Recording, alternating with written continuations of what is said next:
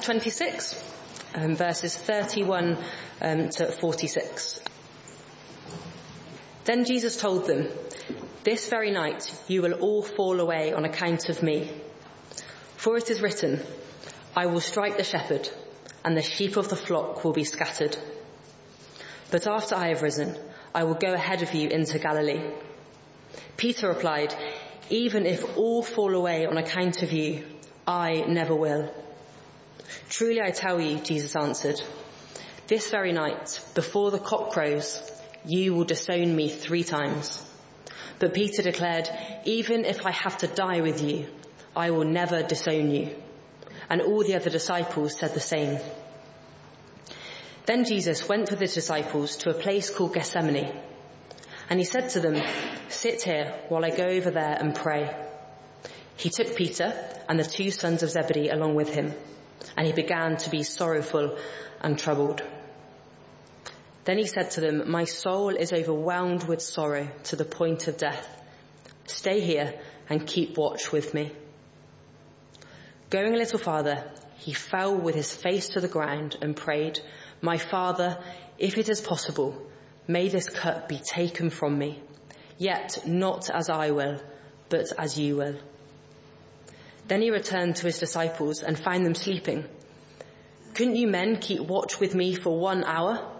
he asked Peter. "Watch and pray so that you will not fall into temptation. The spirit is willing, but the flesh is weak." He went away a second time and prayed, "My Father, if it is not possible for this cup to be taken away unless I drink it, may your will be done." When he came back, he again found them sleeping, because their eyes were heavy. So he left them and went away once more and prayed the 3rd time, saying the same thing. Then he returned to the disciples and said to them, "Are you still sleeping and resting? Look, the hour has come, and the Son of Man is delivered into the hands of sinners. Rise, let us go. Here comes my betrayer." Let us pray together, shall we? Father God, we thank you for your word. We thank you for the blessing that it is. Help us, Lord, to have soft hearts to receive it this morning, to be able to be changed by it, that your Spirit would be at work in us, and that we would be the people that you want us to be. Help us to love you even more as a result of hearing it. In Jesus' name, amen. So sometimes people make great boasts. They make great boasts of what they believe they can deliver. And sometimes they might boast, but when the decisive moment arrives, they are struck with reality. One example of this is from the recent general election in December. In the words of the then Liberal Democrat leader, Jo Swinson, she stated that, "I will do whatever it takes to stop Brexit." And not only did she claim this would happen, but she went one big, bold step further. She said, "I am ready to take my party into a general election and win it." For Jo Swinson to have won, and the Liberal Democrats to have won, they needed to elect 306 more MPs than the 20 that they already had. Defiant, however, Jo pressed on, and she continued in the campaign in the general election. She predicted that there would have been more defections from the 2 other parties, so that she would have won big as it came on the 12th of December. To win for Jo Swinson was to fulfill her dream and vision of becoming the next Prime Minister. As she said, "I've had MPs from both parties telling me I would be a better Prime Minister than Boris Johnson or Jeremy Corbyn." However, when all votes were counted and all seats declared, she lost. She lost badly. Not only did Jo Swinson lose the general election, but her party didn't gain any seats. In fact, they lost 11 seats as opposed to 2017. And to add to Jo's woes, she even lost her own seat. She lost her own seat in East Dunbartonshire in Scotland to the SNP by 149 votes. And so from making these great, grand boasts of grandeur to be the next Prime Minister, Jo Swinson didn't even win her local election in Scotland and didn't win her own seat. And so she went from making great promises of being the next Prime Minister to being unemployed as a politician. And this type of humbling experience is really what we see in the life of Peter. Peter, as he interacts with Jesus, boasts of what he can and could deliver, only to be hit by reality. Peter thought that he knew what was ahead of him, and so boasted of what he could deliver. Jesus, on the other hand, knew exactly what was ahead of him, and prayerfully advanced towards the cross. Now, as we continue in the series, the final few hours, we see that Jesus knew exactly what was ahead of him. As the pace of the gospel, according to Matthew, slows down, we see that Jesus knew that he was to be handed over and crucified, as we see at the start of chapter 26, verse 2. He knew the pain and the suffering that lay ahead of him, and yet he pressed on. And so, having been anointed by expensive perfume by the woman at Bethany in preparation for his burial, he was ready for what lay ahead. Knowing what lay ahead, he shared the Passover meal with his disciples and all those close to him, including Judas, who would betray him. He knew all that was going to happen to him. He was aware of the path that he was going to take and the ultimate cost involved. And yet he walked on. He walked on resolutely towards the cross. In the passage we're looking at this morning, Matthew chapter 26, verses 31 to 46, there is a sharp contrast between the response of Peter and the response of Jesus, as we see that under the title, The Prediction and the Prayer. And so we'll see that flesh itself out in under two headings.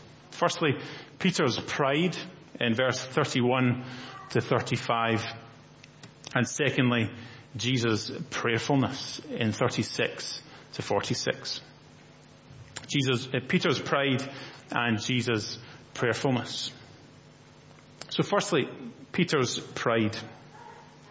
Now, Jesus knew exactly what lay ahead of him. He knew all that lay ahead of him, and he warned his disciples of the fact that they would reject him. And Jesus told them plainly that they would all abandon him. Now look at verse 31. Then Jesus told them, "This very night you will all fall away on account of me." Not only did he know what was going to happen, but it had to happen.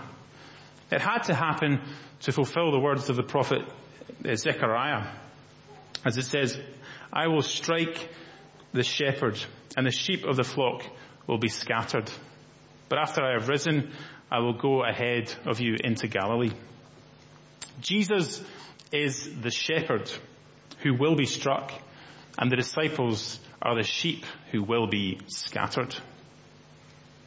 Jesus knew that everything that lay ahead of him, it was to fulfill all of God's eternal plan. And so he knew that he must go to the cross. To go to the cross and be crucified. Yet he also knew he would be raised from the dead. Jesus had confidence not in himself, in his humanity, but in the providence, plans, and purposes of God. And what about Peter?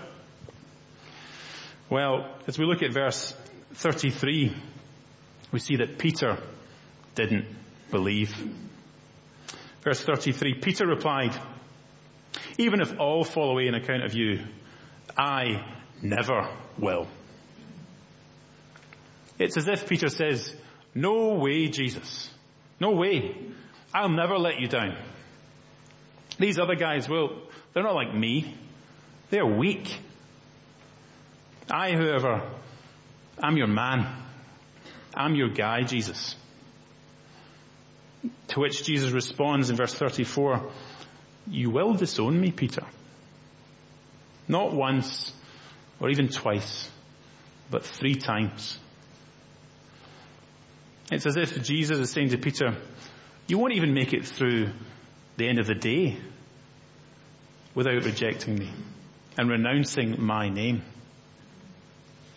To which Peter's response would be, no chance. No chance. And he even amped up his response in verse 35. Even if I have to die with you, I will never disown you. And all the other disciples said the same. Not only will I not renounce your name, Jesus, but I'll die with you, Jesus. I'll die with you before disowning you. I will never disown you. And Jesus warns Peter plainly of what is going to happen. But Peter, in his pride, exalts himself and believes that there will never come a day when he renounces Jesus. And so he boasts that he will never renounce Jesus. And perhaps it's easy to look at Peter and say, what a fool, what an idiot. And yet, there are very few of us today, if indeed any of us today, here, who sit under the threat of death for being followers of Jesus. The phrase, or the key phrase in both Jesus' words and the words of Peter are in verse 31 and 33, on account of me, or on an account of you. They're talking about the name of Jesus. Before we look at ourselves, I think it's helpful though to remember of the people today who are willing to face death on account of Jesus. And according to the Barnabas Fund, there are 3 examples that I recently looked at. One was in Afghanistan. Afghanistan is publicly, vehemently against Christianity. And for those who convert to it, there is the threat of the death penalty. In Cameroon, the UN estimates that 170,000 Cameroonians, mainly Christians, hide out in the hills and other towns so that they're not killed for their faith. In Pakistan, a Christian farmer, Salim Mashish, was tortured to death for washing at a Muslim well. Salim was tortured and killed for being none other than just a Christian, for following Jesus and washing at the Muslim water well. Yet, how do we respond to non-Christian workers or colleagues around the water cooler at work? Yes, it's difficult to share the gospel with colleagues, and there are rules in the workplace, but we do have immense freedom in the UK to be able to share the gospel with relative freedom. We can still testify of Christ, give an account of Christ without the threat of death. So before perhaps we look to judge Peter and his proud heart, we surely need to examine ourselves. How would we deal with the threat of death for following Jesus? How would we remain faithful? Would we remain faithful under that threat? Would we disown Jesus? And when we are tested to a lesser degree in places that God has placed us, then we should seek to be faithful in how we respond. When people ask us questions, easy questions, such as, do you go to church? Or, are you a Christian? Perhaps for many of us, those questions are easy to answer. Very easy. Perhaps, however, the more difficult questions are from friends, colleagues, acquaintances, or neighbours, and they say, I'm not a Christian, but I think I'm a good person. And what will happen to me if I don't accept your Jesus? Will I go to heaven?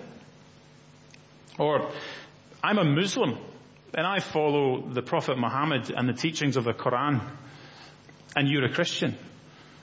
But ultimately, well, we follow the same God, so all paths lead up the hill to paradise. Don't they? Don't they? Or maybe, my friend John is getting married to his partner in the summer. I'm so pleased for them. I'm so pleased that they can be happy as a gay couple. I'm sure that as a Christian, you can understand that. Jesus would want us to be happy, wouldn't he? Wouldn't he? These are more like the situations that we face in our daily lives as we seek to be faithful to Jesus. As we seek to give an account of Christ. And may God help us to remain faithful in these times of testing and temptation, so that we do not shrink back from remaining faithful in giving an account of Jesus. And yet maybe we all say, along with Peter and the disciples, I'll never disown you. No way, Lord. No way. Well, the desire is there. The desire to stay faithful to Jesus is there. But will we deliver on the desire? Because the Spirit is willing, but the flesh is weak. The Spirit is willing, but the flesh is weak. So we've seen Peter's pride, and let's look secondly at Jesus' prayerfulness. Jesus' prayerfulness from verse 36 to 46. So Jesus and his disciples arrive at Gethsemane in verse 36. The name Gethsemane means oil press or olive press. And what a suitable name that is for the place where Jesus will meet fierce pressure and temptation as he prepares to endure in the final hours. Jesus takes 3 disciples with him in verse 37, but only Peter is specifically named. Peter is specifically referenced to draw out the stark contrast between him and Jesus. In verse 37 to 38, we see the humanity of Jesus in full view. We see that he shared our human condition, that we are told that Jesus began to be sorrowful, that he was troubled, and that his soul was overwhelmed to the point of death. Jesus knew exactly the burden that he was to carry. He knew the sorrowful weight of sacrifice that lay ahead of him. He was aware of the pain and the shame and the anguish and the agony that was to come. And so, for that reason, he asked Peter, along with the 2 sons of Zebedee, keep watch with me. He was saying, stay with me. This burden I have is overwhelming me to the point of death. So stay with me. Stay with me and watch with me. Be alert and be with me, Peter. And so, aware of his fragility, aware of the weakness of his humanity, aware of his frail, fleshly desire to shrink back from the task placed before him. He prayed in verse 39. Going a little farther, he fell with his face to the ground and prayed, "My Father, if it is possible, may this cup be taken from me, yet not as I will, but as you will." He says, "Father, not as I will, but as you will. Father, not my will be done, but yours be done." And how do Peter and the disciples respond? How do they respond to him? Verse 40, Jesus returned and found them sleeping. Sleeping. They couldn't even stay awake for 1 hour, never mind the whole night. Jesus gives them a second chance, and again they fail. Looking at verse 43, their eyes were heavy. They were no doubt burdened, and they fell asleep. They fell asleep again. Then Jesus gives them a third chance. Verse 44, he went away and prayed again, praying the same thing again. And how do the disciples, led by Peter, respond? They're still sleeping. They're still sleeping. Twice, Jesus says to Peter and the disciples, "Keep watch with me. Keep watch with me." And on the third occasion he says, "Watch and pray." Verse 41. Watch and pray so that you do not fall into temptation. The contrast between Jesus' prayerfulness and Peter's pride in the face of trial and temptation is stark. Where Jesus says, "Father, not my will be done, but yours be done," Peter says, "Even if they fall away, I never will." Where Jesus says, "My soul is overwhelmed, even to the point of death," Peter says, even if I have to die, I'll never disown you." 3 times Jesus prays, and 3 times the disciples fall asleep. What should Peter be doing? He should be praying. He should be praying, but he doesn't realize the weakness of his own flesh. Yes, the Spirit is willing, but the flesh is weak. The Spirit is willing, but the flesh is weak. Is this not true of us this morning? That we are charged up on a Sunday with the zeal of the Lord, ready to share the gospel this week. Wednesday, Thursday morning, presented with a golden opportunity, and we don't open our mouths. We say, "I'll never gossip. No way, no chance." Only to be the very person that puts a log on the fire to let the flames of gossip burn a little brighter. We say, "I'll never watch that pornography site again," only to fall into the pit of failure once more. We vow to confront a brother or a sister in the Lord about their behavior, their drinking, their language, and yet we shrink back, fearful of what they will say of us. And yet the Spirit is willing.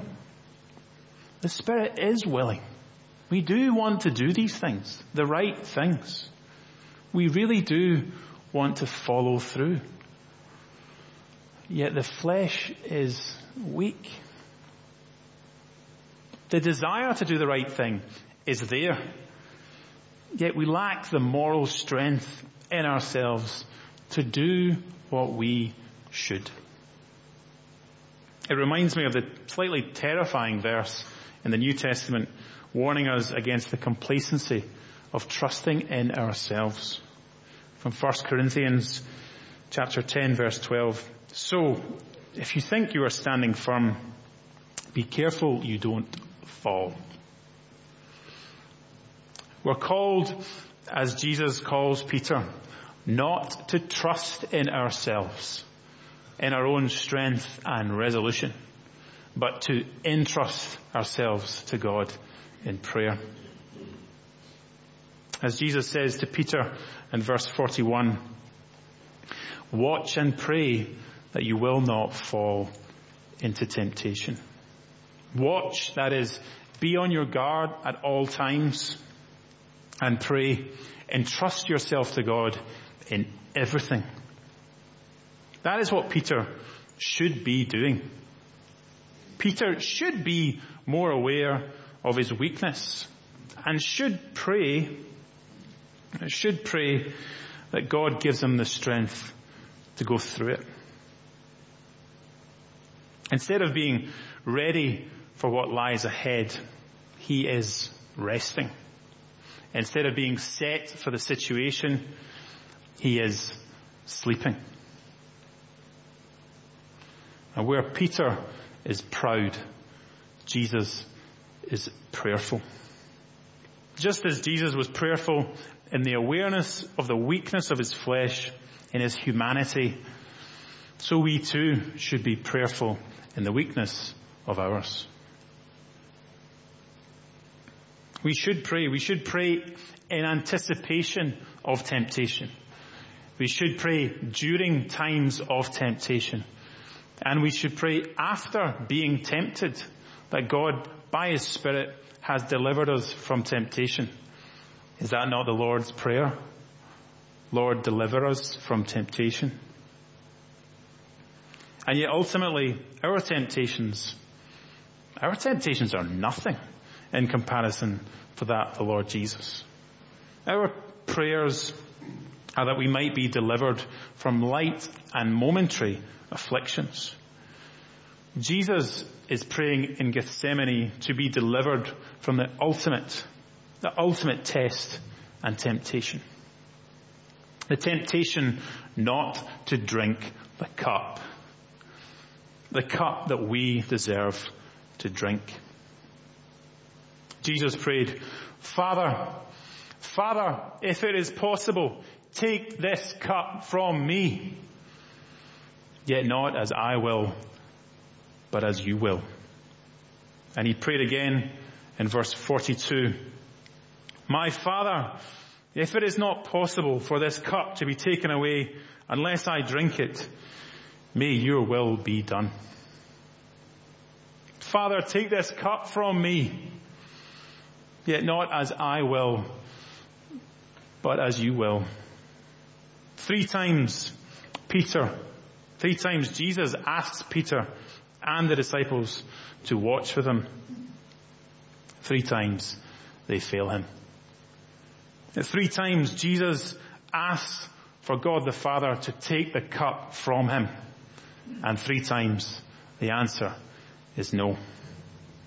And so having prayed to the Father, aware of the weakness of the flesh and full of the Spirit of God, Jesus is ready. Jesus is ready in full, faithful obedience to God. In loving obedience to his Father, he resolves to go to the cross. Look at verse 46. Rise, let us go. Peter is proud, but Jesus is prayerful. The disciples are resting, but Jesus is ready. Jesus shows true Spirit-empowered, godly leadership and walks straight into trials. The hour has come, and Jesus stands to his feet and walks to the ultimate trial, the cross. he resolves to drink the cup of God's wrath against sin that we deserve to drink. Jesus drinks the cup of bitterness that we might have life. Jesus drinks the full measure of the cup of wrath on the cross that we might instead receive the full cup of his blessing. And he holds this cup out to us today. Jesus holds the cup of salvation out to us today. For all those that repent of their sin and trust in Jesus. Or for all those who have never trusted in Jesus, he holds out the cup of salvation today. For all those that acknowledge their weakness, acknowledge their sinfulness. For those that desire to do what is right and yet fail. For those that yearn to do what is right, Jesus holds out the cup. The cup of the new covenant, as he says in verse 27 and 28. Then he took a cup, and when he had given thanks, he gave it to them, saying, "Drink from it, all of you. This is my blood of the covenant, which is poured out for many, for the forgiveness of sins." And so he holds out the cup of salvation to us today, the cup of forgiveness to us today. Jesus calls us to give him our cup of sin, of unfaithfulness, of dark desires, of our faults and failings. And in return, we receive his cup. We receive his love, his joy, his righteousness, and his peace. Our job is to give him our cup that we might receive his love. Have you done that yet? Is that true of you? Let me encourage you to do that this morning if you haven't. As we look at Peter will go on to deny knowing Jesus, just as Jesus predicted. We'll look at that another time, but Peter learned a hard lesson in this. He was proud. He was confident in himself. And he will fail. He is not prayerful. In his failure, Peter was humbled. Surely that must be the posture of our hearts too. As we recognize the weakness of our sinful hearts, it should humble us and drive us to the Lord in prayer. So that in everyday life, we might not rely on ourselves, relying on our own strength, but relying on the Lord who is our strength. Let's listen to Peter writing years later in 1 Peter. If you have a Bible, it'd be good to turn to it. 1 Peter chapter 5 and verse 5 through 11.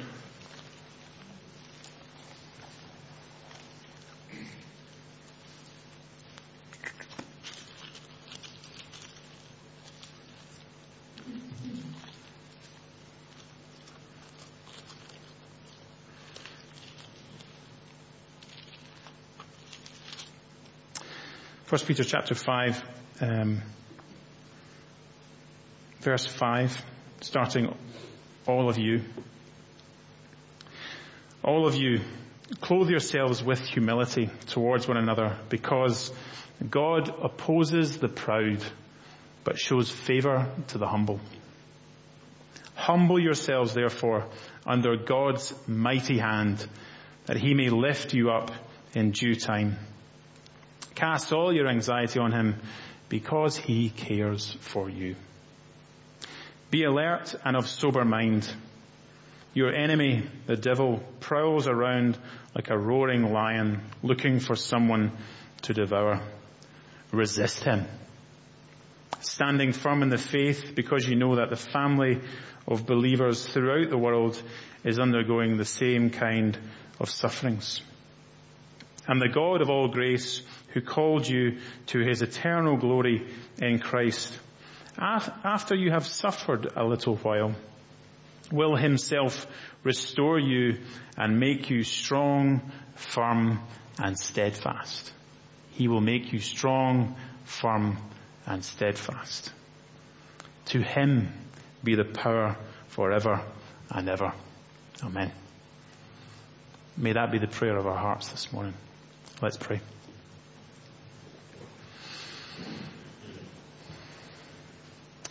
Father God, we look to you. We look to you in prayer as our Lord Jesus did. And we recognize that the Spirit is willing, but the body, the flesh is weak. And so, Lord, we pray, deliver us from temptation. Give us the power, Lord, to be able to resist it. And give us the power to be able to look to you in prayer before temptation, during temptation, and after. That we might give you all the praise for the work that you do in our lives. If it's not the case, Lord, that we have received you yet, Lord, may we receive the forgiveness of sins that we have in you. That you've drank the whole cup of wrath, that we might receive the cup of blessing and the cup of forgiveness. Lord God, help us to receive your goodness in our Lord Jesus' name. Amen.